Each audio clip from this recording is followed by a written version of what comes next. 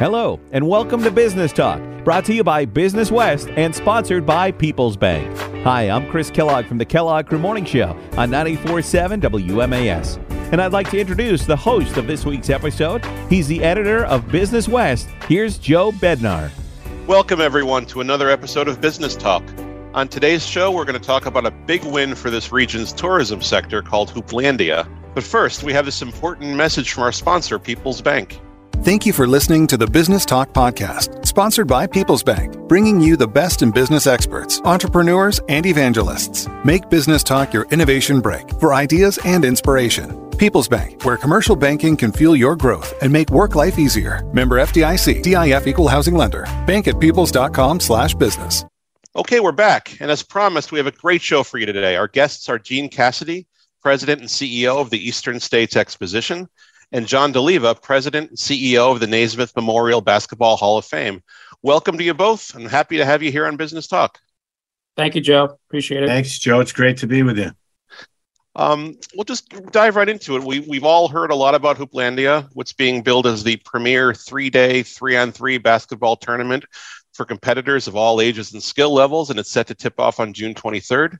We'll talk about how this came to Springfield and West Springfield in a bit. But first, give us some details of the event itself. How many teams are involved? What can participants and competitors expect? Well, as you can imagine, Joe, at the Eastern States, we're used to doing things in large scale. We're the fourth largest fair in North America, one of the biggest public events really that happens in the world. So we've built out Hooplandia to handle a lot of volume.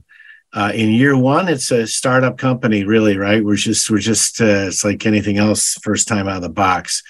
So as we are preparing now with 3 weeks left to go before the event takes place, we've got about 350 teams registered.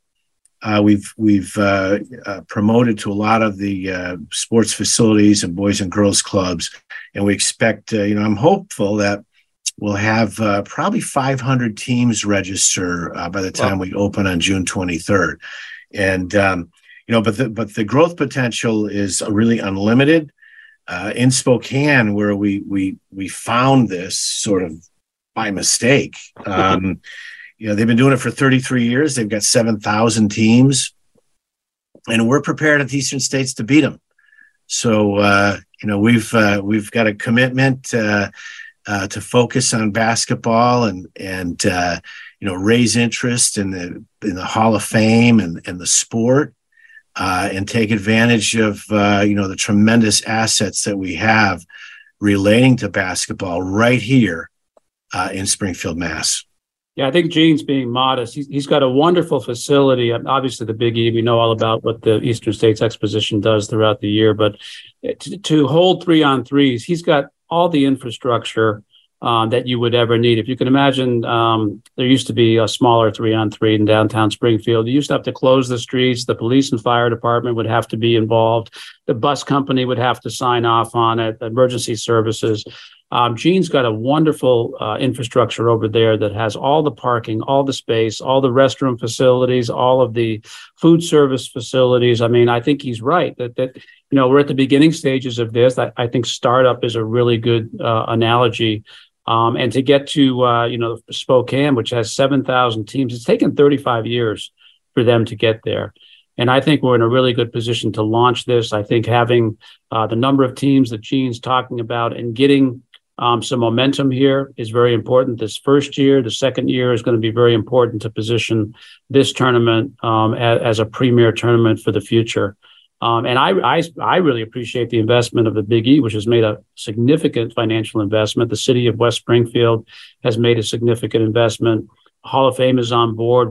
We love being a part of it, but these guys have really taken the lead on this and really have the vision for this. So I congratulate them on pursuing this. There'll be games at the Hall of Fame too, as well. Is that correct? There will be some championship games, yes, on Sunday, June 25th. That's part of the play-in, and part of the allure of this is that you play as hard as you can at the Big East site, and you earn your right to play a championship game here on center court. So that's kind of the reward to be able to play on the Jerry Colangelo Court of Dreams. I got the shivers just hearing that myself. Literally, I can feel the chill still in my frame.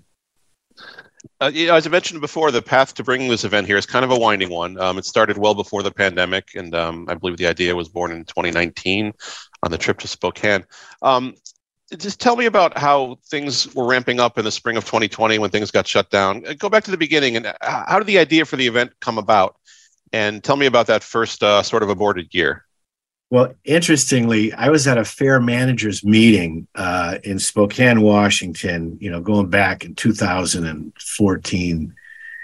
And we were driving, myself and John Giuliano were driving on the highway, which happens to be Interstate 90, goes from Boston to Seattle, right? That's right down the street. And I saw an enormous highway sign that introduced Spokane, Washington as Hooptown, USA. And, we looked at each other in the car, and I'm like shaking my head. Like, how in the world does this region, or the city, get that moniker? And, they're on the right street, but that's a wrong end of the country, right? So that's how that was the genesis of how the idea. And I did a lot of calling around, trying to see if we could figure something out. And so it was many years in the making. And then, fast forward, to 2019, we, John, really embraced the idea at the Hall of Fame, and we had a press conference over at the Basketball Hall of Fame. There was some great coverage. You guys gave us some great coverage on it, but then COVID just put the brakes on everything, and so we lost a lot of traction. Obviously, some time.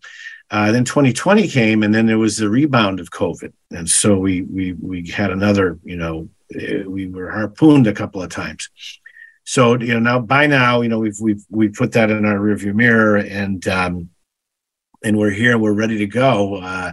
There's been a lot of excitement. There's been a tremendous amount of really meaningful community support. John mentioned the city of West Springfield has been extraordinarily supportive. The Mayor Sarno, the two mayors. You couldn't ask for two better future-thinking entrepreneurial mayors. Between Mayor Reichelt and Mayor Sarno, and the Sports Commission has been wonderfully supportive, and getting buy-in from those folks obviously is very key. We all need a little affirmation. You try to think entrepreneurially and productively as a means by which to cause a rising tide for the economy here of Greater Springfield. And knowing that you've got folks like that behind you and supporting you in your efforts is key to success. So we've had Ford Motor Company step in. The Dunkin' Donuts is a big sponsor. It kind of goes nicely with basketball.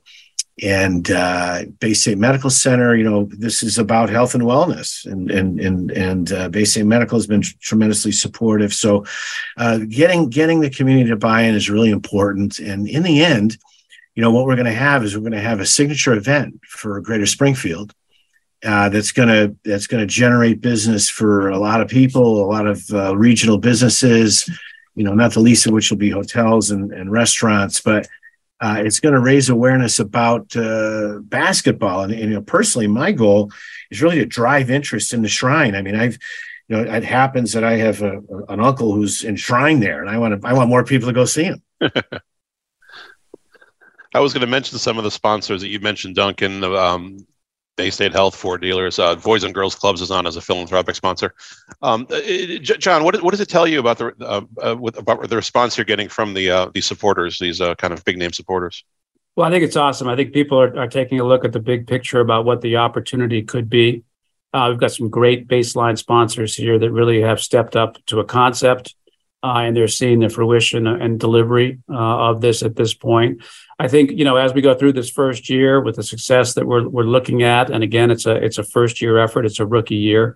We're looking to expand upon those, and so we're looking to deliver for these sponsors that we have now. We're looking to expand upon that. We'll have potential sponsors visiting the Big East side, and certainly Championship Day here on Sunday. Gene's right. The opportunity here is to grow the business for restaurants and hotel and gas stations and and all of the different tourism facilities that both he and I kind of base our business on. We're tourism based, we're hospitality based organizations, and really when you get right down to it, this is going to be the finest hospitality for basketball, and that's what we want to create. We want to create a great place to come every year. Put it on your target list that you will come to Springfield, West Springfield, and take part in a great 3-on-3. And look at Spokane, Washington is way on the West Coast, right? And there's nothing in the middle of the country. There's nothing on the eastern half of the country. So there is such a great opportunity here.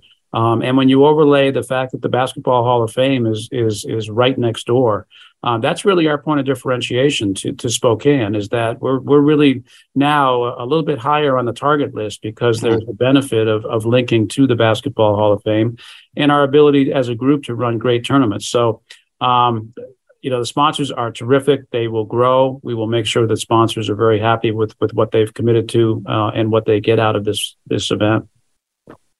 I was going to ask about this a little later, but talking about the economic impact, is there an expectation for a certain financial multiplier from this event, or is it just kind of an overall impact on the tourism and the hospitality sector and all the businesses that support that? Well, Joe, it's a really good question. I mean, we've been producing the Eastern States Exposition, has been producing the Big E for 109 years. The impact of the Big E on our region is approaching $750 million. It's taken a long time to get there, but it's enormous. It's probably one of the top 10 generators in our region, behind the hospital or the University of Massachusetts. So I'd be ill-advised to try to put a number on it in year one, but the Eastern States is a long-term legacy organization, and the board of directors at the Eastern States has empowered me to champion this effort, and we're in it for the long term. So we're going to build something that our region can stand proudly on, and it will have a material impact on our economy, to be sure. Yeah, I remember back before I worked here at the Hall of Fame, I worked at Spalding Sporting Goods, and I remember the advent of Hoop It Up, which was the original serious 3-on-3 back in the early 80s.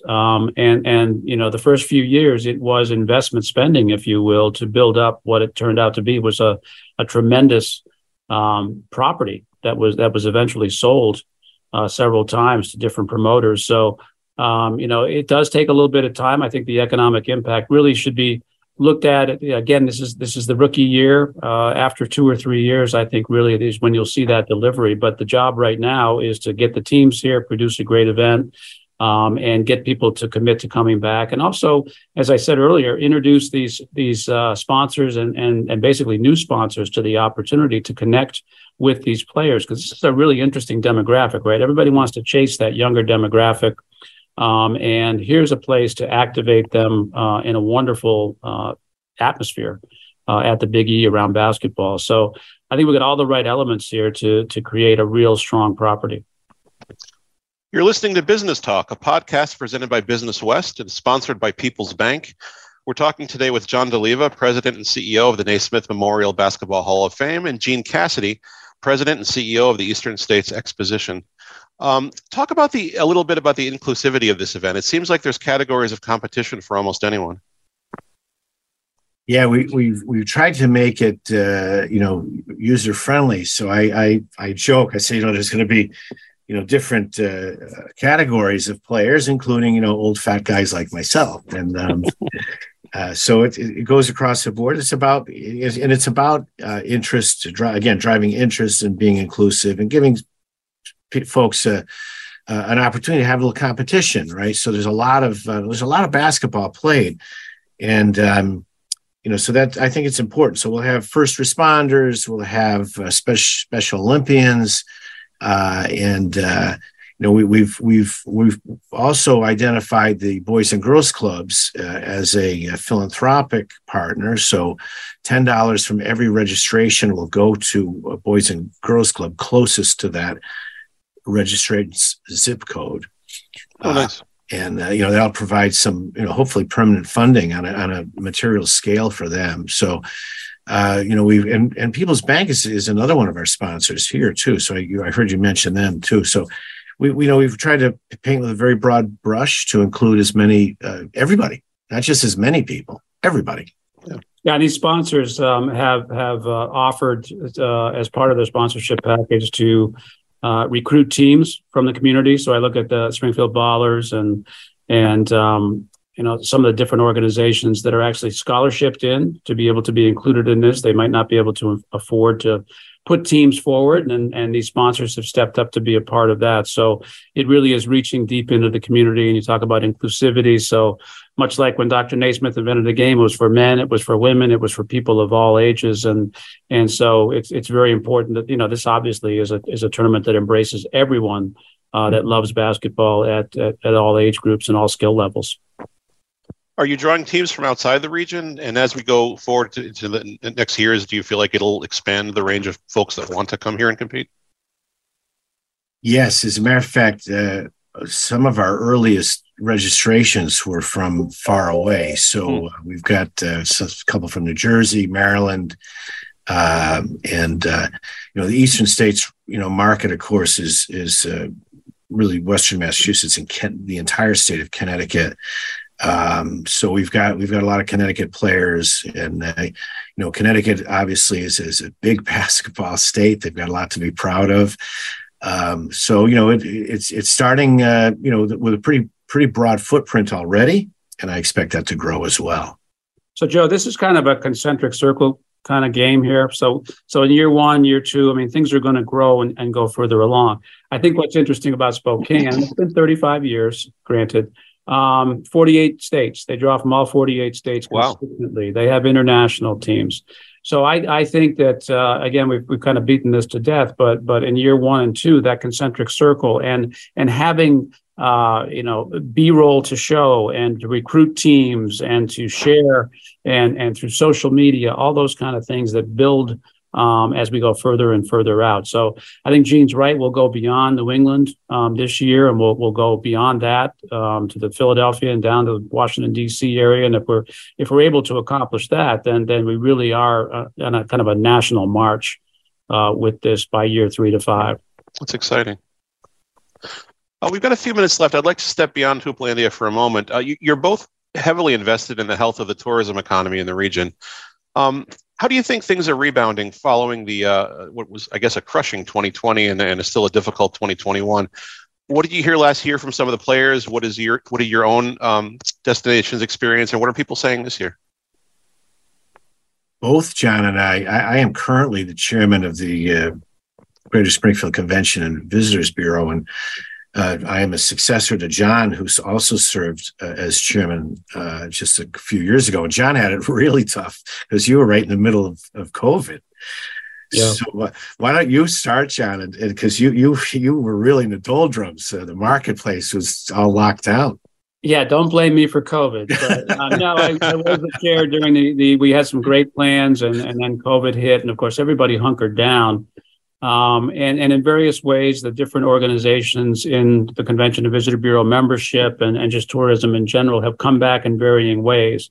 But I think generally what we're finding is that people want to do stuff. People want to get out. They want to do stuff.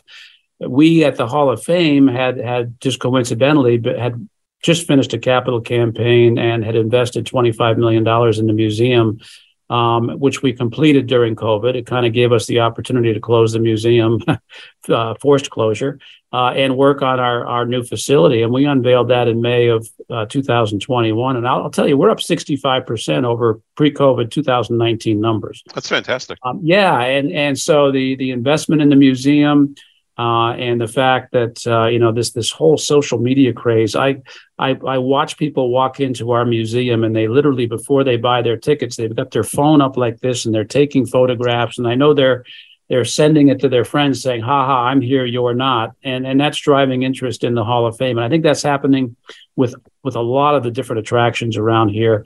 I just find that people want to do things. They want to be out and they want to have fun. They want to be with their family. And I know the Hall of Fame is benefiting from that. And I think we saw from last year's Big E's attendance wise, that's also happening with Eugene.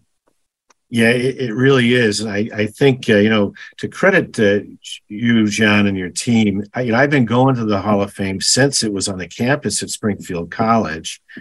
And the investment that was most recently made under your stewardship really is magnificent. I mean, it's an amazing experience.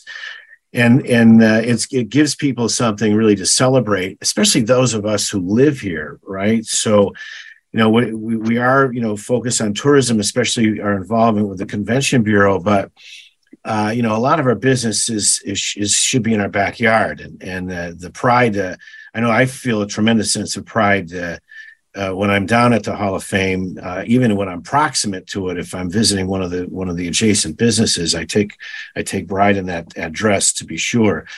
As John mentioned, our attendance was up significantly last year. I think people are looking for high quality things to do, and Sure. When you're visiting the shrine or you're visiting the Eastern States Exposition, you're here and you're involved in something that's very wholesome, right? Americana, the American way of life. We have families. John entertains families and family groups, school groups. Same thing at the Eastern States Exposition. It's wholesome, it's meaningful, it's important. And, in this day and age, when there's so much shallow and there's so much stress, the organizations that we represent are that which really is the best of the best in our country. Yeah, multi-generational too, Gene. I think both our organizations, I walk around our museum and I see some, 3 generations, sometimes 4 generations of people that are enjoying it together. So I think it's a really good point is that, we don't have a singular demographic, but we cut a wide swath. And it's an enjoyable place to spend time with your grandparents as well as your parents and yourself if you're a younger person. I mean, there's relevance for everybody, and I think that's what's really unique about our 2 organizations is that we do offer that. So I've never thought about it that way, Gene, but that's a great point. I appreciate those thoughts. It's just it's a great place to live when you think about it sometimes. Really we only have yeah, absolutely. We only have about a minute left, and so I just want to make sure I don't miss anything. Is there anything else that folks should know about Hooplandia in particular? Are you still looking for registrants or volunteers? Yeah, we're always at the Eastern States. We're always looking for volunteers, to be sure. Most of the people who work here actually are volunteers, whether it's in the Storeton Village Museum area, our agriculture department, and now for Hooplandia. So, yeah, we're looking for volunteers, to be sure, and registration. This is going to be a lot of fun, and I encourage folks to participate, even if just as a spectator. It's something to be excited about. And so, visit hooplandia.com and register a team. You'll have a blast. Yeah, and I'd like to underline what Gene just said is that if you're not playing, but you want to come out to have a good afternoon and see some great basketball, it's free for the public. So come on out, be a part of it, experience it, and we will turn you into a 3-on-3 team registrant the following year. Yeah, there'll be a lot of festivities that are collateral to the competition. So people have things to look forward to and something to be excited about. I'm looking forward to it as well. Thank you, Gene and John, so much for coming on. I appreciate you being here on to talk about some really exciting happenings. Great. Thank you so much, Joe. Appreciate the time. And that's the way the ball bounces on this episode of Business Talk, a podcast presented by Business West and sponsored by People's Bank. Thank you all for tuning in. I'm Joe Bednar, the editor of Business West, and we'll see you next time.